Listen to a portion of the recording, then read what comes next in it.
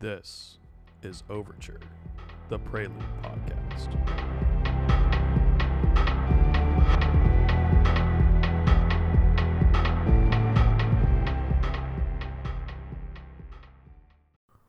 Welcome to 0verture, the Prelude podcast. My name is Christopher Willis, and I'm a principal security researcher here at Prelude. Hi, I'm Alex Manners. I am a principal cybersecurity engineer here at Prelude. And today we have a special guest, our CTO, David Hunt. Hi, guys. Thanks for inviting me on the podcast today. I'm David Hunt. I'm the CTO here at Prelude Research. I come from kind of a varied background of private and public offensive security work. Worked at organizations like FireEye, where I managed the threat intelligence engineering department. Worked at places like Rockwell Collins doing offensive security, Kenna Security, small companies, big companies, kind of bounce around. Worked in consulting for the IC for a number of years early in my career as well. And most recently, before Prelude, I worked at MITRE Corporation in Washington, D.C., which is actually where Alex and I met, as we were two of the original developers on Caldera version 2.0. And so we met at MITRE and really kickstarted our relationship and kind of our passion for doing this type of offensive security work for good and getting it out into the public and having more of a public face on the public interest and so forth. And so my background really comes down to a mixture of offensive security work combined with traditional software engineering, which is one of the things that has really, attracted me to technology like Prelude Operator, which is our ability to combine forces on good software engineering, good offensive security, and creating a command and control center that is both a product as well as a hacking tool that is like none other. And I think that's a really exciting thing for me. It was exciting when we were building Caldera, and I think it's even more exciting now in Prelude Operator as we get the chance to essentially create a productionized version of the stuff Alex and I have always wanted to do. Yeah, and actually that's on our agenda for today.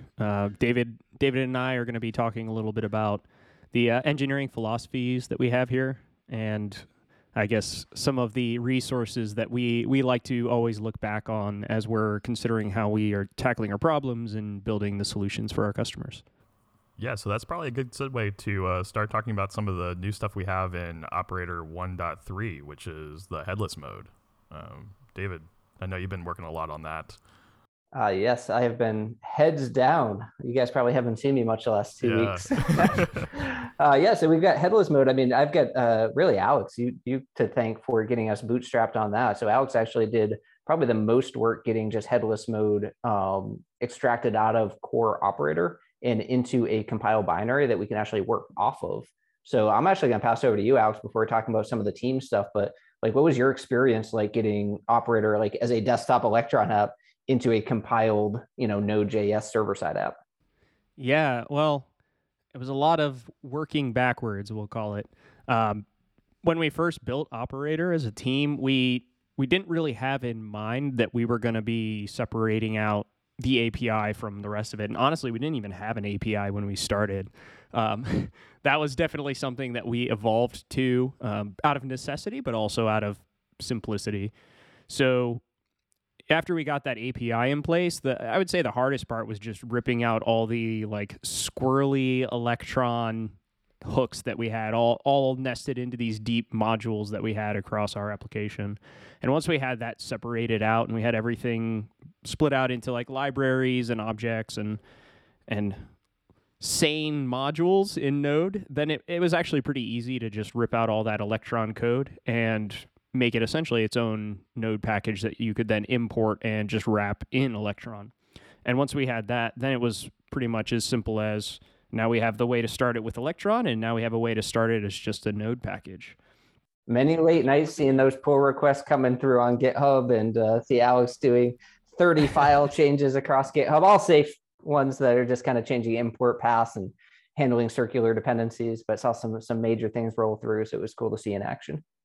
Yeah, and now that'll be out with 1.3, that actually opens the door for, I know a lot of the work that you've been putting in specifically to kind of empower our enterprise customers that right now don't have the greatest value proposition and try to bring them more power. So why don't you share a little bit of what you've been building out on that side? Definitely. Yeah, so internally as a team, as Alex and Chris know, our goal here is to create value every 6 weeks. And so we work in these 6-week blocks we call a PSI. I'll have to do a podcast about that sometime. And so on these kind of 6-week blocks that we work on, we set goals at the beginning. We set kind of objectives that we want to achieve. And we make sure that they are things that are tied to end results for customers. And so what we were doing this time around is we wanted to provide more and better ways to facilitate multi-team, red team operations. And so you're not an individual in this case, you're working within a team, especially in the COVID era, you're working very separate from people in a lot of cases. And so how can you actually do a red team operation with your teammates who are anywhere around the world? And if you've been on a red team operation in a manual sense, you're probably used to what I'm used to, which is a 3 to 5 person team. One person's driving the boat essentially behind the keyboard. And then you've got 3 people behind him that are just watching them type in keystrokes. And one person at a time gets behind the keyboard and does the work. And that's really not a great environment for most security assessments. There's a couple of tools out there that have been, trying to go toward that kind of team server type of environment to allow more people to work at the same time. And so we wanted to provide that team environment through Operator. But, after scanning around what is out in the tools today, we wanted to kind of follow our typical ethos, which is simplicity. What is the most simplistic way that we can allow people to do this, where it just makes sense, it's natural? And oftentimes that means it's hard for us on the back end because we have to do all of the complexity and figure out how to actually make it simple for people.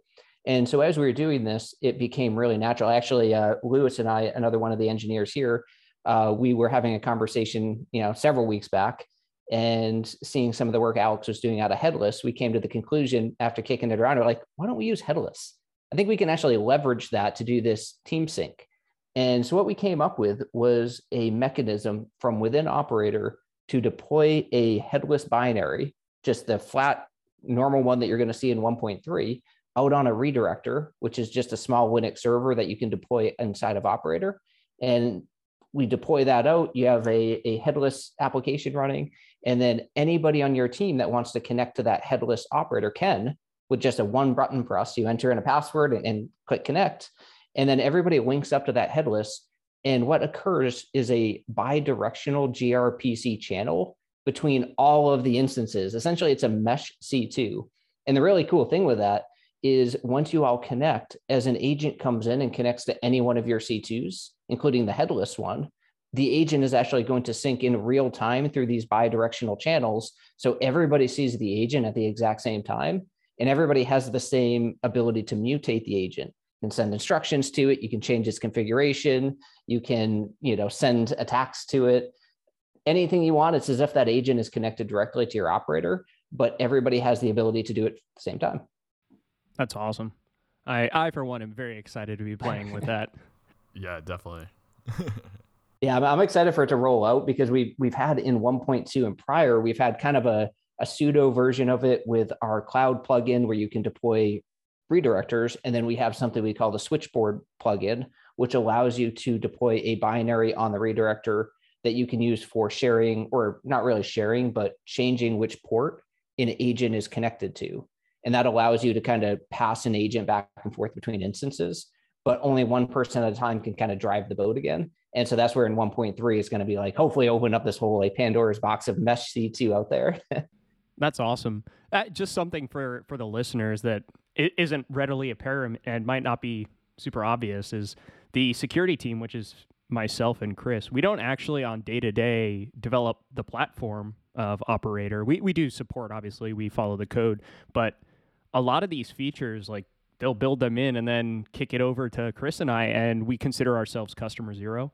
So we are just now getting to try this stuff out, a week or two before it's actually going to be going into production, and now that it's all settled. So we're very excited about this, and we imagine that everybody's going to be excited about this once they get to play with it. Yeah. Definitely. Yeah, I love that actually by our method. We've kind of worked this out just ad hoc, I think. But yeah, getting the pre-release stuff to you guys on the security team, a few weeks ahead of time to toy around and offer opinions and feedback before anybody else sees it, I think is actually works really well for us on the platform side too. Imagine that. Working well as a team. Yeah, I'm super excited for what what headless is going to bring, and it's going to open up so many more doors, especially the team collaboration part. I think a lot of people are really going to be excited for that. Yeah, I'll toss in one more thing because Alex, you had mentioned, we're really pushing on some of these more team-based and enterprise type of features and really adding some value proposition there. And so you definitely have to check out, obviously, the release notes on this as I'm actually working on the pre-release today. A couple of things hopped out to me that are, more of like smaller things than obviously a TMO, but are worth noting. Things like the ability to now create your own customized reports on what we call HQ, login.prelude.org, which is kind of your own personal dashboard. You actually head there and you can create your own reports of your aggregate data and share them with your teammates, only, essentially private, secure versions of your reports. That's a pretty cool thing we're rolling in, as well as the ability to essentially manage your organization in a much smoother way within that HQ environment. So you'll see some of those kind of cool features rolling into the app into production along with 1.3. We're already kind of talking about it, but this is actually a pretty good segue into like how we approach our engineering efforts in general, and kind of the thoughts we put into it from a software engineering best practices perspective. I know you have a lot of opinions on this, David, as we've discussed in our time together. And I know I wrote down 2 notes here, 2 books that you and I both very much like to follow and refer back to. We have Clean Code by Robert C. Martin and Refactoring, Improving the Design of Existing Code by Martin Fowler. Without explicitly jumping into those books, you want to talk a little bit about how we approach our engineering efforts? Yes, I would love to talk about that. We approach it really different. I've worked at a number of organizations between software and security, and we definitely do things quite different than I'd say the typical shop does. And I would probably sum it up with the term simplicity and minimalism. That really is kind of how we approach things. And so we try to keep our code base very small, very tight, and very intentional. And so these are some of the kind of principles that we follow as like the greater principles that we try to follow. And so we have an incredibly small number of lines of code when it comes to operator. If you were to pop it open, you're going to see maybe in the 6,000 lines of code type of range, which is incredibly small if you're familiar with a project of this size and capability.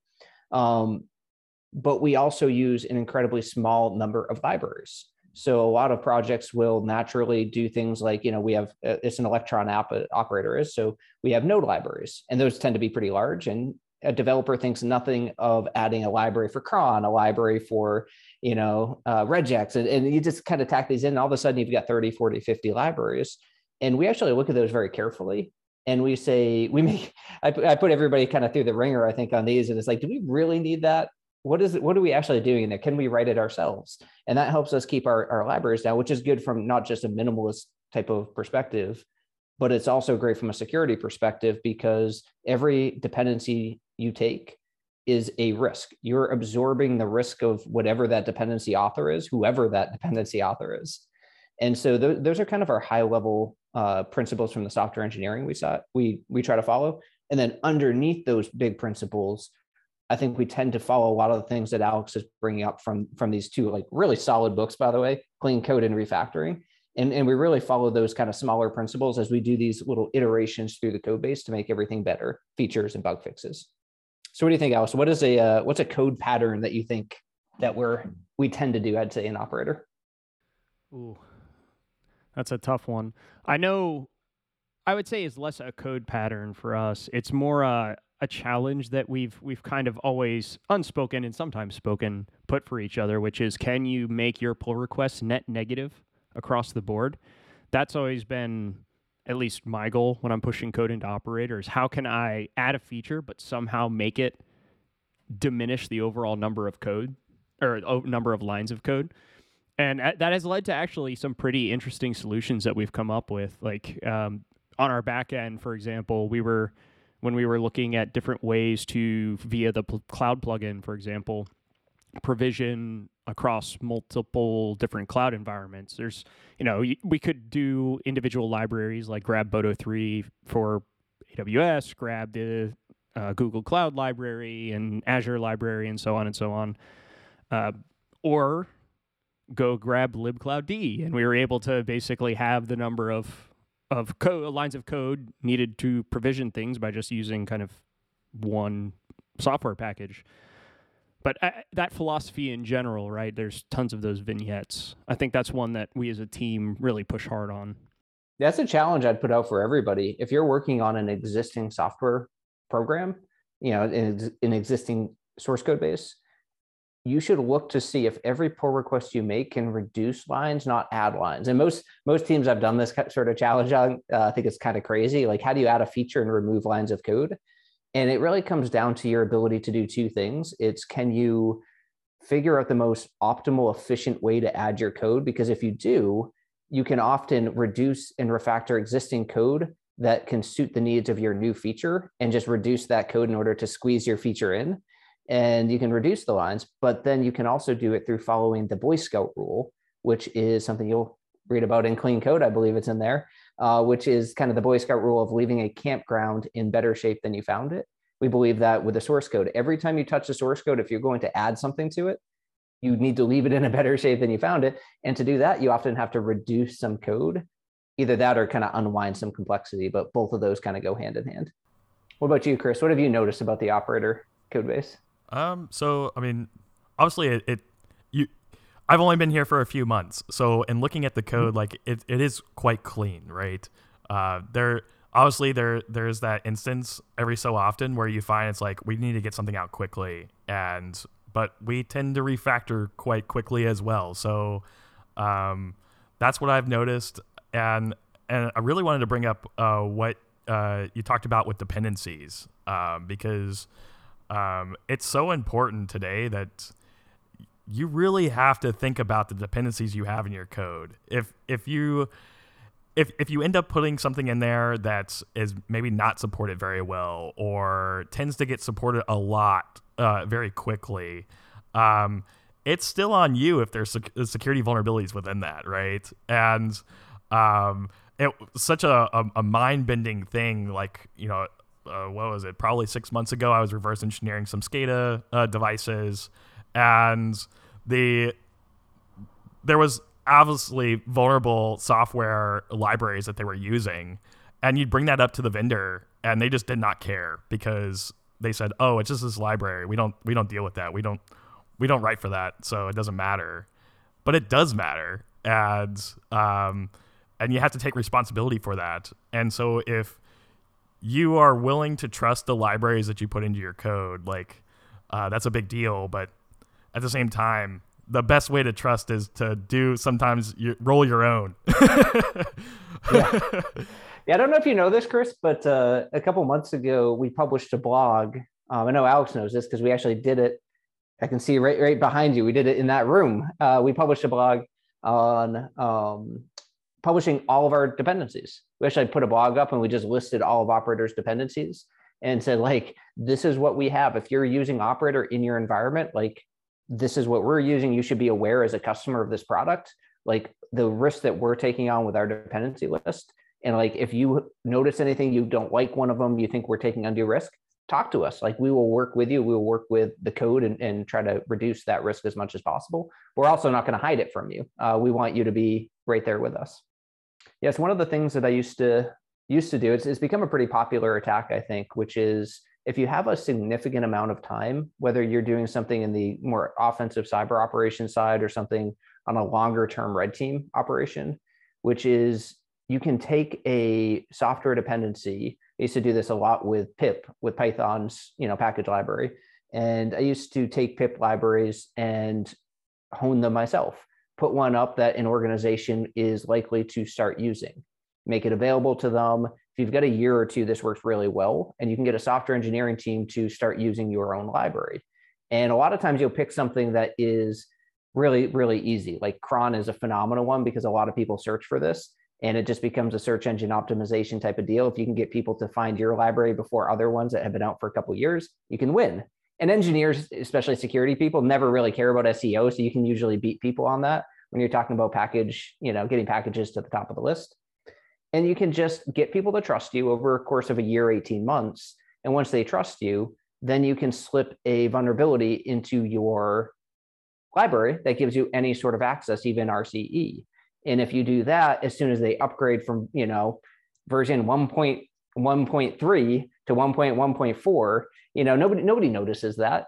And all of a sudden you get RCE in how many environments, and it's a phenomenal way. And as long as you've got the time to pull it off, you can really take advantage of people. And most engineers are not paying attention to the versions and especially the code within the dependency. So it'll run unnoticed most of the time.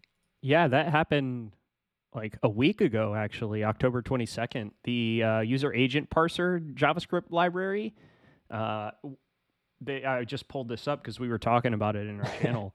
It gets between 6 million and 7 million weekly downloads according to its NPM page. And that impacts Facebook, Apple, Amazon, Microsoft, Slack. Like the list goes on and on and on. And this is an insanely popular, well used, everybody uses it, and it still got popped. So it's out there. It's happening. Well, this is one of the things that our platform team doesn't know yet, so don't tell them. It's one of these days in a very near future, one of the responsibilities of the platform team here at Prelude is going to be following every dependency that they want to take on within and knowing, we're going to have a list, knowing who wrote it, who's the author of the dependency or authors. And it will be somebody's job on the platform team to follow the code base, to read the entire code base of the dependency and to follow every update that they want to take in order to make sure that the code is personally validated. And that helps us reduce the number of dependencies because nobody's going to want that job. Yeah, that sounds miserable. I think we've beat the engineering horse to death here. So thank you, David, for joining us today. I think we're going to let you sign off. I know you have a lot of important things that you need to go accomplish today. Yeah, thanks a lot, guys. I really appreciate being the first guest on the podcast. And I'm actually going to pop off and find Lewis, where we are putting the final finishing touches on testing team.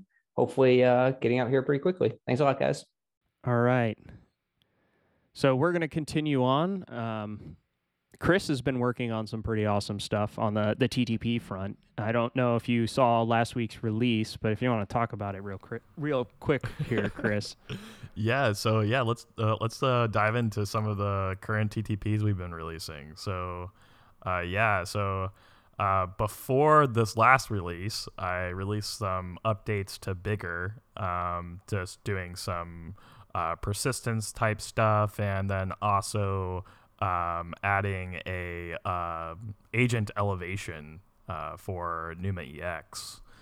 And then this last week, I decided I was going to take some time off of Bigger to get some more ideas, some juices flowing, and thought, well, what would for a whole week there, I was like, I have no idea what I'm going to do. And so I didn't want to do anything Windows related because I was like, I just don't want to deal with that right now. And everybody at the office was super excited about macOS 10 and the new MacBook releases. And so I was like, oh, maybe I'll do something Mac related. And then I was like, I don't really want to deal with that either. And so I was like, you know what? I've been working a lot on Linux lately. And I've fully converted my entire desktop to just Linux, and I don't think I'm ever going to go back, maybe. And so I was like, well, you know what? Maybe I'll look to see what vulnerabilities have been pushed in the last year. So this year, what vulnerabilities CVEs have been pushed over on the Linux side. And so I saw this really, really cool Privesk. So it's CVE 2021 33909, which is Sequoia. And so I was like, all right, let me see if I can't get this working. I think I may have told you, I was like, I'm going to give this a day, see if I can get this working. And if I can, that's great. If not, I'll pivot and I'll do some like Docker stuff or something. Which completely did not age well. So if you're not familiar with Sequoia basically leverages a vulnerability within the Linux kernel. So it's like 3.16 to like 5.13, and there's been some weird kernel like variations after 5.13 point something, but usually it's 5.13.4. And what this does is it restricts, doesn't properly restrict a buffer allocation within what they call SEQ files. And so what these SEQ files normally contain are like slashes. And so you make these, basically you make the file name this huge slash variation. And you do this many times. We're talking a 1 gig of nesting of these SEQ files. And then you do you basically mount this this directory structure. So it's proc self mount info. And then that will push you into root user. And it's super cool. So yeah, like does like an integer overflow. It does an out of bounds rewrite. It's such a cool vulnerability. And so like I basically took on a lot to see if I couldn't get it working. Tuesday, so I said this to Alex, I was going to work on this on Monday, and like Friday at 6 or 7 o'clock at night, I think I was cursing at myself because I was like, why did I do this?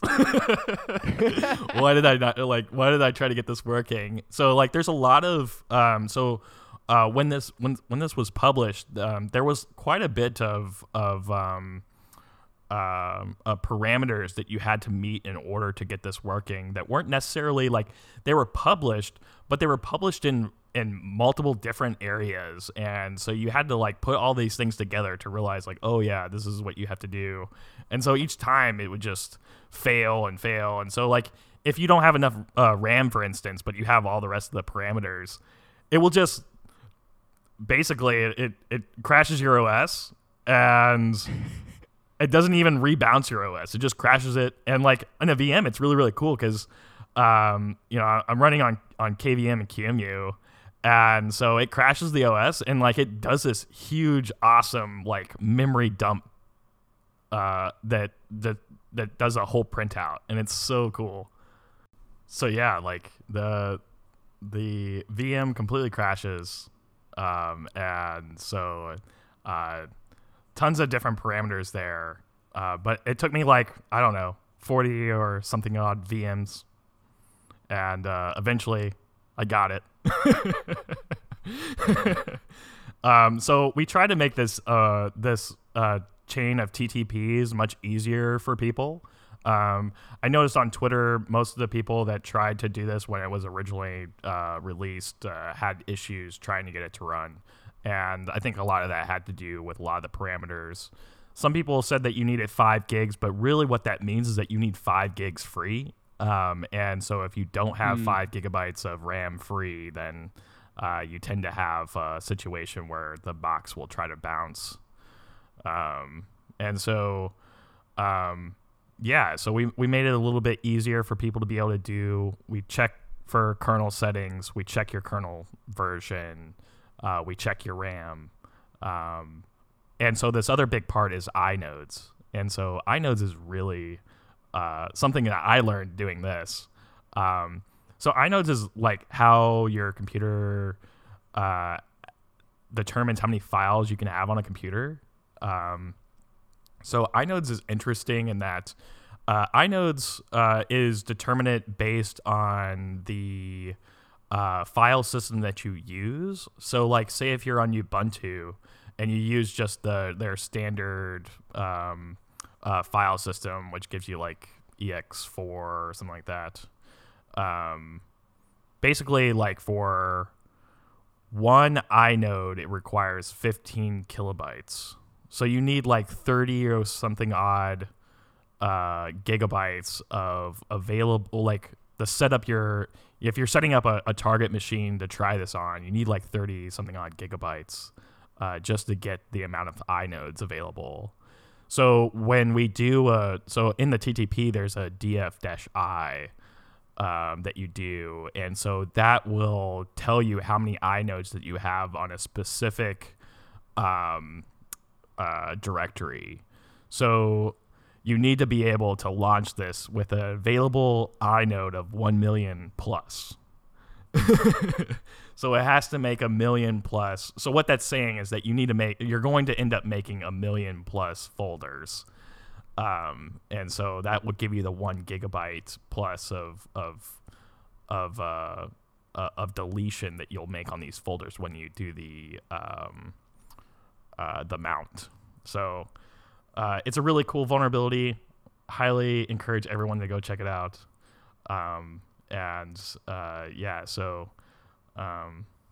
Hopefully, we'll try to make this a little bit easier along the way as well. I'll end up probably refactoring this a little bit, but yeah, that's what I've got going on for current TTP releases. Alex, I know you have something really cool that you've been working on as well. So yeah, what I've been investigating actually alongside one of our customers is interesting and different ways to use the operator platform in general. So one of the use cases that we're specifically investigating is using the cloud plugin, provisioning out a Linux VM, and then having that agent that gets beacon backed be essentially your staging server for all your capabilities that you would want to use on like your standard Kali attack box. So standing up a chisel server, standing up other kind of proxying mechanisms if you want to stand up like an HA proxy or whatever. And then using that box as a staging ground for all of your attacks into a target network. And it starts to step into the initial access and let people do a little bit of the stuff that you can't necessarily do if you don't already have a foothold in the network. So if you wanted to, for example, use that agent deployed out on a Linux VM and then have a series of TTPs that are essentially your resource development TTPs, sudo apt get install metasploit, for example. And then you could have TTPs for that agent that would do nmap scans or potentially throw remote exploits, or the list goes on, essentially.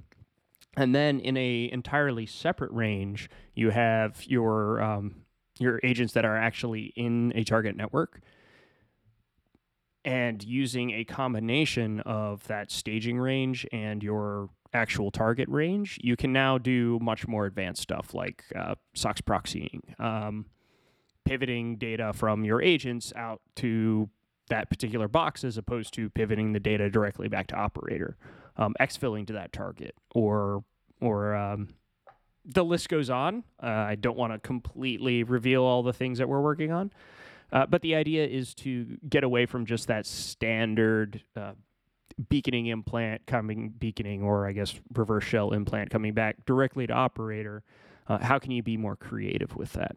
So that's an area that we've been investigating, and we're going to continue to investigate, and how can we facilitate that kind of operation for users in our ecosystem. So I don't want to spoil like your blog post that you're about to post, but I think this sort of kind of goes into the blog post a little bit, where we're working with customers, and this all came from working with a customer and talking with them, and like this idea came about, and we're just like, yeah, we'll do it. Yeah. There's something that a lot of our pro license holders may or may not know is if you message us, hey, can we have a one-on-one video call? The answer is going to be yes. And if you want to do that every day for a week, the answer is going to be yes. We're here to support that. And the reason we do that kind of stuff is there are use cases that we just can't conceive of. And seeing those use cases and talking through them with customers helps us build you better products. So if you're listening and you are a pro license holder or even a community member, and you're like, hey, I have this weird edge case that you guys don't currently handle, can you help me with this? I'm super interested to hear about that use case. Yeah, like that's one of the big things I think that our company offers, but that we offer from our tool perspective that a lot of other companies are not offering, right? Like that one-on-one customer experience, it really goes a long way. So if you're a customer out there with a pro license, utilize us. We're there. DM me. So I think this is a good segue to talk about some of the new or upcoming content stuff that we'll be dropping.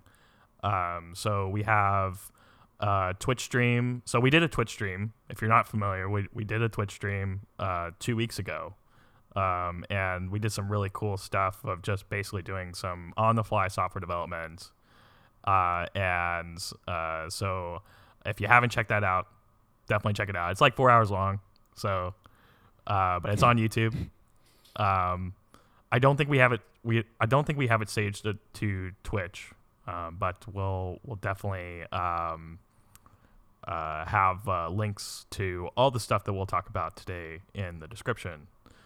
So yeah, we'll do another Twitch stream here in a week. So it's November 10th. So it's on Wednesday. And then we have a blog post that I'll be posting out next Monday on Sequoia. And then we have our next TTP release, which is next Tuesday. Alex, that's going to be what Alex just talked about. That'll be on that release. Mm-hmm. And then our next podcast will be next month. So we do these podcasts every month, if you're not familiar. And so our next podcast will be next month at the last Friday of the month. So will that be a Thanksgiving podcast? I'm not sure. Thanksgiving's the second to last. I don't know. Yeah. So that I think that will be it'll be close to Thanksgiving. We'll figure it out. Maybe we'll record a little bit earlier and then and still send it out on the Friday. So if maybe it'll be a after turkey dinner podcast that you listen to. The falling asleep podcast is what we'll call it. Yeah. Lots of content that we're going to be pushing out to everybody. We hope you enjoy it. If you do enjoy it, definitely give us a like and subscribe so that way you don't miss any of the content drops that we do. We try to give everybody as much time as possible to at least see our Twitch streams, things like that.